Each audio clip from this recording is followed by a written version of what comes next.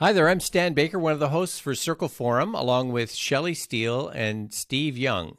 We're back with the first podcast in our 8th season in which we talk about some recent research on restorative practices and how that impacts belonging and actually transforms schools. Now, when I read research that supports what I've experienced, I get excited and energized. Restorative practice is no longer the new thing, as this 6-year study of over 400 schools in California shows.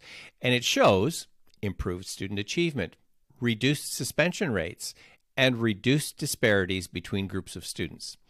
Now, you may have done all the training in restorative practices, or maybe you're just introducing restorative practices, but this is an area of training that requires persistence and reinvigorating, because who doesn't need to address achievement and suspensions in their school or district?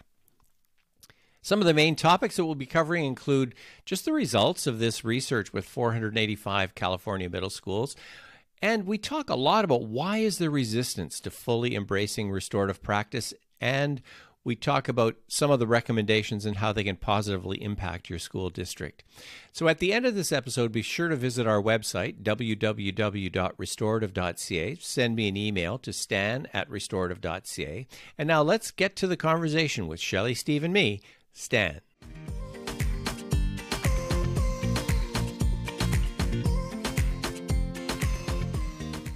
I really love research that reinforces what we've been doing in restorative practices for quite a while. And now we've got some research that came out in May of this year, reinforcing how restorative practices builds that sense of belonging and relationships in schools. A study from California, over 400 schools, amazing results. Yeah, I looked at the results, Stan. You're right. We always get asked the question, is there any data out there to prove that this works? And you get that from the people who have to make decisions as to whether they're going to do the training or not and put money behind it. And this article is fantastic at showing that, not simply because it shows it works, but because it was a rigorously researched and planned study over many years, over thousands of students, 400 schools. So I think the article stands and the results stand to show that there's some really valuable information to be had there. And it's not just simply about discipline, which we talk about. It's about academic growth and comfort at school and school safety and all those other issues that we've been talking about for months and years in all this. The two questions this research is asking include things like, does student exposure to restorative practices drive improvements in academic, disciplinary, mental health, and school climate measures? And can it reduce racial disparities in exclusionary discipline and academic achievement? And the answer to both of those questions is yes, it can, and yes, it has. And so it drives a number of suggestions that we need to work towards a relational culture. And I think, too, that when we talk about suspension, expulsion, really, that's a factor in attendance as well, right? So if you're suspending a student, you're actually impacting the number of days that individual is in school and increasing the absenteeism rate in addition to that. Yeah, that often gets overlooked, doesn't it? That suspension and or expulsion and the impact that has almost that domino effect, because they're disconnected from the school. They don't feel part of that community. They feel like they've been outcast. So all the things that we know keep kids to school have been severed when we suspend and expel.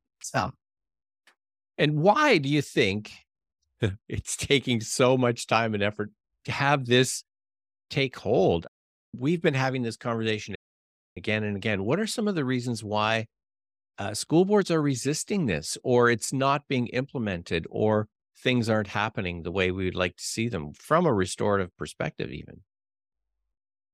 That's a really big question, and it's one we have struggled with a lot or really mulled around. And it is interesting why, when something is working, either you feel it personally or now we have evidence for that, we are resistant to really move with that. I would say there's many factors, but one is that this relational approach and the things restorative practice talks about has not always been the go-to in the education system that is over 100 years old now. And change and shift takes a lot. Shifting practice takes a lot. People personally who function in a relational way have been doing this. I don't know that it's been practice to operate relationally. Yeah, you're right. And the article does touch on that topic about this is a relational approach as opposed to traditional approaches. I suppose the naysayers who look at this article are going to say, yeah, but a lot of those schools have dedicated staff. We can't afford that here. But it shows it works if you have dedicated staff. So why are we not doing that here is the real question. You're right, Shelley. I think people on an individual basis may be very relational, but when the rubber hits the road, when there's a child who's done something or there's a disciplinary thing, we revert back to that old style discipline. And we know there's a lot of articles in the papers these days about some of the struggles schools are having with school violence, they call it. And it's essentially students who are struggling to even behave on a day-to-day basis or even a class-by-class basis for a whole variety of reasons.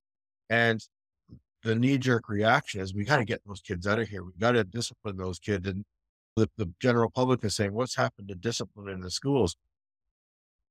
We've got a different mix of students these days. And I think school boards are struggling to deal with that level of conflict in the schools, some of which we know a restorative approach or relational approach would have a huge difference in, but it's not going to solve all the problems. And I think they're looking for what's that magic bullet that's going to solve all our problems. And so we come in and say, a relational approach will work, but it takes time. It's not going to happen by next week or next year. And this was a 5-year study. So yeah, things take time. And I've always said that anybody will tell you that does research, it takes 3 to 5 years to move a culture of a building or a school board. And yet we're looking for those instantaneous solutions. The general public wants those instantaneous solutions. Parents of all the other students in the class want an instantaneous solution to why that child's disrupting their child's learning. And this isn't relational approach isn't an instantaneous, but it's a long-term solution that will bear fruit 3, 5, 7, 10 years down the road, not by next week. If we do a workshop today, by next week, it's not going to change anything. So here's one of the reasons that we're identifying that it's not taking hold. And it's part of the research recommendation too, that we need long-term investment in this. And we tend to be short-term thinking in terms of this year. I think also there's a lot of interest in changing the numbers, the things that we can measure. And so literacy and numeracy get numbered, they get measured, and then those are the things that take some priority. So what would you say to encourage people to consider restorative practice again for the first time, if you will? I think you can have a look at some research that supports that relational approaches support attendance, which then supports academic achievement. The information is out there. And if you're somebody who needs to present that to somebody to further an approach, evidence is there now to do that. I agree with what Shelley says that it's there, but how do we convince the people who make the decisions that pull the purse strings? And sometimes is it a top down or bottom up? I think this kind of thing is a bottom up groundswell that needs to happen. The people who are working on a day-to-day basis in the schools have to say, we need something different, and they can go to those. And I think this has to work its way from the bottom up to the people who make the decisions. Yes, there are people at the top embrace a restorative approach to schooling and relational approaches. They get, as you said earlier, Stan, they're so inundated with so many other things that are deemed to be a higher priority that it gets lost in there, and somehow they have to get through all that. But if the boss tells you got to do something, you got to do something. And really it comes down to who's the boss and who's making that decision. At what level can those decisions be made? And I think that's an ever-changing landscape as well. So that's something that I think the policymakers in education will have to look at. Who makes the actual decisions of what comes on a school?